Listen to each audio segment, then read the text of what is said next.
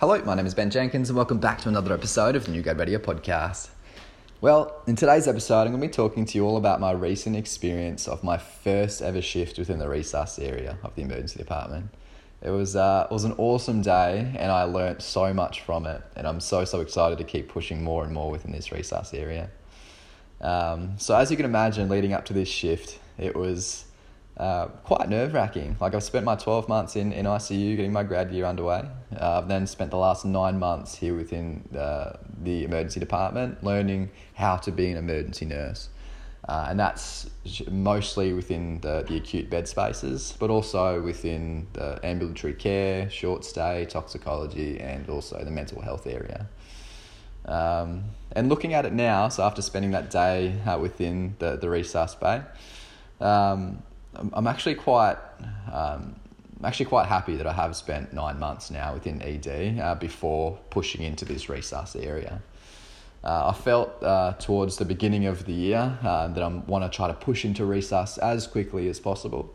That way I'm going to gain more exposure to really sick patients, especially as I only have 2 years to gain as much experience as possible before I move into full-time army next year. But actually, I'm actually really happy that it has been 9 months. And why is that? So I guess the more time I've been having within the acute bed spaces, the more exposure to patients that I've received. And things just become a bit more second nature. So for example, I now know that when a patient's coming in to the acute area, what do I need to get underway? I need to take my hand over, write my note. I need to get in, do my systematic head-to-toe assessment. I need to get in, whack a cannula in, take the bloods, order those bloods, send them away to pathology. Ordering my ECG, conducting the ECG, uploading it to the computer system.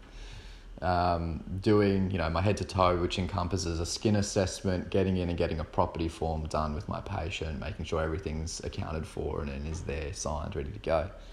If the patient needs some pain release up front, getting some nurse-initiated medications and getting some of the pain on top of it straight away. So, and also, what else? I need to be able to, knowing who I need to escalate to. If I'm concerned about a patient in the immediate sense, what doctors do I go up to talk to? If I'm needing to coordinate to get this patient out a bit quicker, and so I've done a skin assessment, I've logged all their cannulas, I've knowing exactly where to go into the computer system to get all the information I need put into it so that patient can get transferred up to the ward within a decent time. So, and then coordinating with those emergency coordinators, the other nurses who worry about where patients are going to be taken to within the different bed spaces in the hospital. So all of this now, so what I'm trying to get to is that by going up and practicing skills such as whacking in cannulas and ECGs, putting in indwelling catheters, mixed with the procedures of knowing exactly what needs to be done for the patient to get them up to the ward, and also talking to doctors, all that sort of stuff has now become very much ingrained into my day-to-day practice. It's stuff that I don't really have to think about anymore. I know when I see that patient in front of me now and I take that hand over from the ambos or from the triage area, I know sort of now how to get the ball rolling to be able to effectively get this patient treated accordingly and get them where they need to be. So by the time now I've come into the resus area, I don't have to worry about thinking of that sort of stuff. That's now become a little bit more autonomous, and now I can start clearing up that brain space to be worrying about the stuff that happens now more specifically in resus. So how did this resus shift go? So I guess leading up to it, the night before, I was really wanting to go over a bit more information and just brush up on some things. So what did I brush up on? I brushed up on types of shock. So looking more of your hypovolemic versus your distributive versus obstructive and cardiogenic type shocks. What else? Looking at my inotropes and vasopressors, looking at the receptors that they work upon and when am I going to give these types of infusions and when. Looking at going over mechanical ventilation again, just sort of brushing up on the absolute basics. And just looking at some sort of diagnostic procedures and even going over in my head, like how I'd go through setting up for intubation for a patient and stuff like that. So just wanted to keep going and brush up on some stuff. So when I came into this resus shift, I was going to just maximise my time and really keep pushing forward. So as I came onto the shift, I was paired up with one of the more senior nurses in the resus area for the day. And absolute wonderful nurse and a fantastic teacher as well. So I had a wonderful day within the resus area. So as I've turned up to the shift, there was a trauma respond was coming in.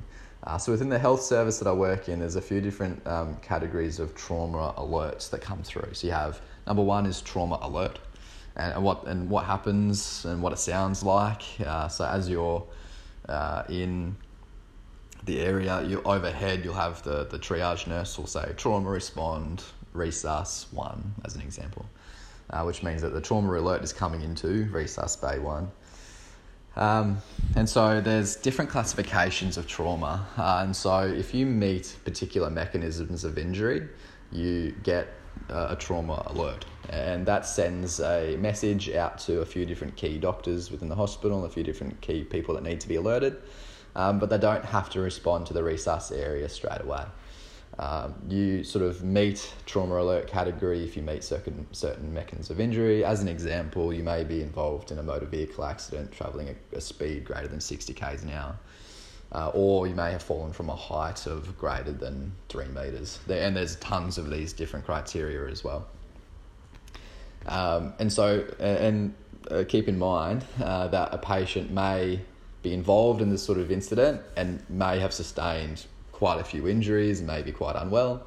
Also, they may be involved in this type of injury. You may have been in a motor vehicle accident at a speed greater than 60 k's an hour, but you may not have sustained that many injuries or really be injured at all. And so when you come into that bed space, you'll still be seen straight away by the doctors and still have all the nurses and stuff in there ready to go. But you may get a quick image, have a quick head to toe, do some basic diagnostic stuff and be sent out into the acute bed space pretty quickly.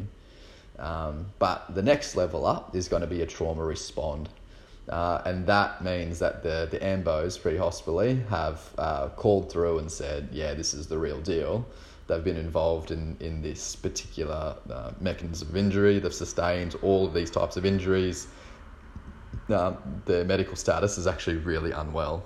So that gets sent out. A message will also get sent out at this level to particular key consultants and doctors from not only our emergency department, but also doctors from the intensive care unit, as well as specialty doctors such as orthopedic doctors, and also depending on the type of injuries that they've sustained.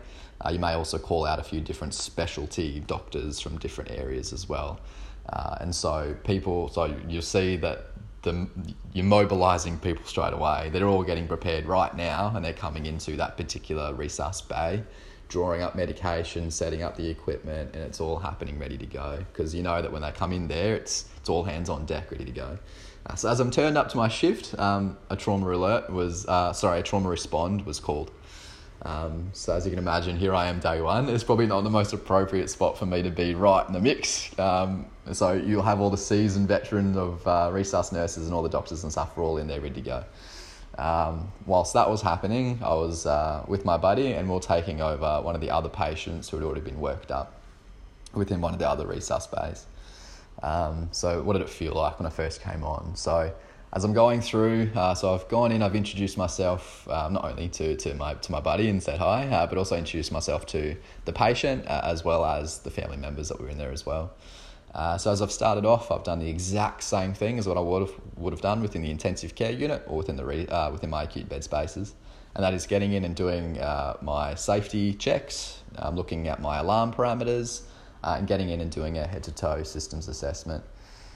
I've then had a look at what needs to be given, what needs to be ordered, seeing what's already been done, and the last nurse who was on the night did an absolutely fantastic job. Most stuff's all ready to go, and the ward's pretty much aware of that the plan is pretty much being set up so that the patient would be admitted to one of the wards upstairs.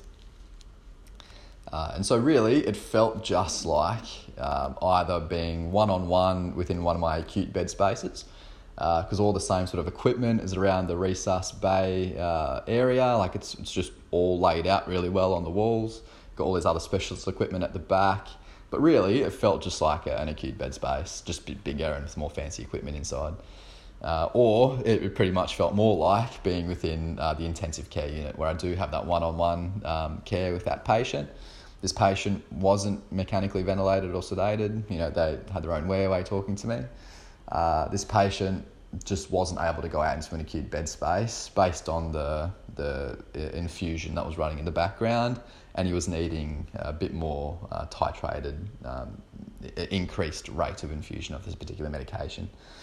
So as I'm getting in and sort of working on what needs to be done and getting this patient ready to go, I was also going over some education points with my buddy for the day. And it was only about an hour and a bit into the shift that I was able to hand that patient over to one of the other wards and then come back and keep pushing on for the day. The resus areas it's just like everywhere else within the emergency department, I guess, when it comes to some days you're going to be absolutely flat chat and it's not going to stop, and the types of patients coming in are just so critical and unwell. And then you have other days where not much may really be coming through the doors of the resus area. Most of it will be pushed into the acute bed spaces. I think I've come onto a shift where it's somewhere in the middle. There was still pretty flat chat at some points, and then there was also times where I was able to really go through some education points for the day. And so my buddy and I were really going over a few things in regards to, okay, this is the layout of a resus bay. All the resus bays are pretty much laid out exactly the same. That way, when big jobs do come in, it sort of becomes just autonomous of where to grab particular pieces of equipment. Really going over things like the ventilator. So I'm very fortunate to have spent that year within ICU and using mechanical ventilation and ventilators every day. And looking at this other ventilator that I don't use in ICU, but I tell you what, like once you understand the basics of it, I was able to look at it and be like, okay, like I feel like I'd be able to connect the patient up to it, and knowing the basics of how to work this piece of equipment, which is fantastic. It's a good feeling to know that as well.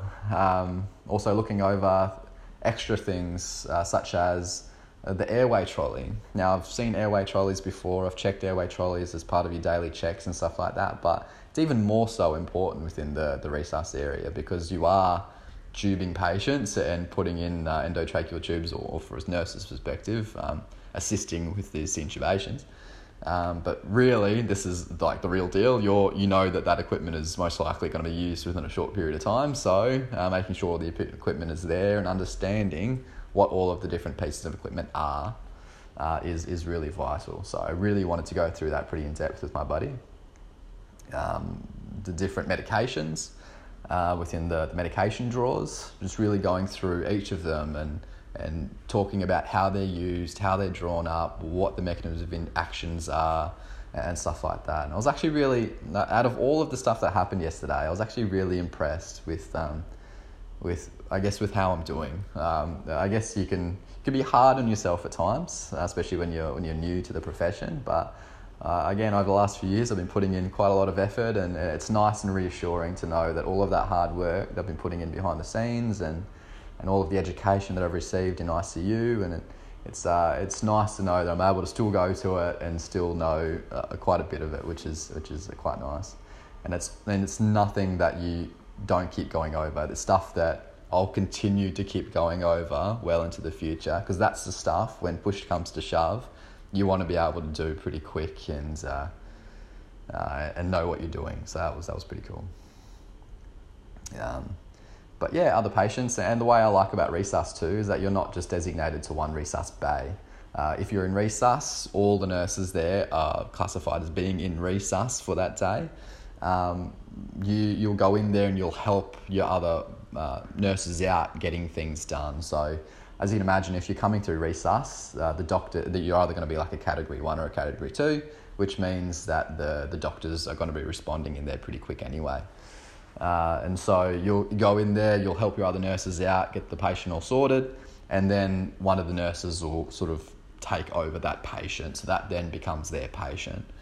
And so it's a similar aspect of what happens in ICU or within the acute bed space. That's now your patient. You're working with the doctor and everything to sort of get them moving to either head up to a ward setting, so like a ICU or CCU, or getting them to theatre or wherever they need to go, or to be pushing them out into an acute bed space. What else? So I guess that's a good thing about resus that I like, is that you are seeing a bit of everything that's happening within the resus area, and then you put your hand up and you're the one taking that patient over. I thought that was pretty cool. But I think that the biggest thing at the end of the day is that the resus area, whilst things may happen a bit quicker and whilst the patients may be that little bit sicker, the same sort of similar things happen in the resus space as what happened in the acute bed spaces. You're still getting in, you're still doing your ECGs, cannulas, bloods, your systems assessment, doing your notes, like all that sort of skin assessments, making sure everything's all documented, property form, all that stuff is still being done. It just may be done that little bit quicker and with some extra hands because of how sick the patient is. What else? And it was nice looking at it from an ICU's perspective as well, getting in there and labelling my lines and trying to get things all sorted. So by the time they do get transferred up to ICU, I know that they'll sort of appreciate that sort of stuff, which is pretty cool. But otherwise, no, it was a really, really good day. I thoroughly enjoyed it. And I know that there's so much more I could be learning over the next bit of time. And at the end of the day, it gave me a bit more of appreciation of what the doctors have to go through as well. Because the doctors that are caring for these patients within the resus bed spaces are also the same doctors that are looking after the patients in the acute bed spaces as well. So you can imagine that if big trauma responds are coming in and it's really intensive for time for these doctors who really need to be getting in and making sure you're getting all the information that they need to be able to manage and make the decisions of what needs to be done. But then also they're needing to go out and still be working on all the stuff that's happening out in the acute bed spaces. So as a nurse, I guess it highlights the importance of being able to gather all the information I need to be able to hand that to the doctors to then make a decision on. So for me, getting in and getting blood sorted, sending things away, so by the time that they do receive the information of, these are the blood test results, here's the ECG, here's what I've done with my assessments, here's the trends, I can give all that information to the doctor so that they can make that decision. I think that's really important. And seeing that yesterday of how quickly things can happen and how many unwell patients can all come through the door at one time, and it all becomes quite a bit. So as a nurse, just being able to get all the information up front and give that to them highlights that really well. So anyway, guys, I hope you've enjoyed this episode of This Is All Insight. And I'm so looking forward to spending some more time in resus because there's so much more that I could be learning. And it's sort of like that next level again, and I can't wait to experience even more, and I'll keep you guys updated along the way as well. Anyway, guys, have an awesome day, and I'll talk to you next time.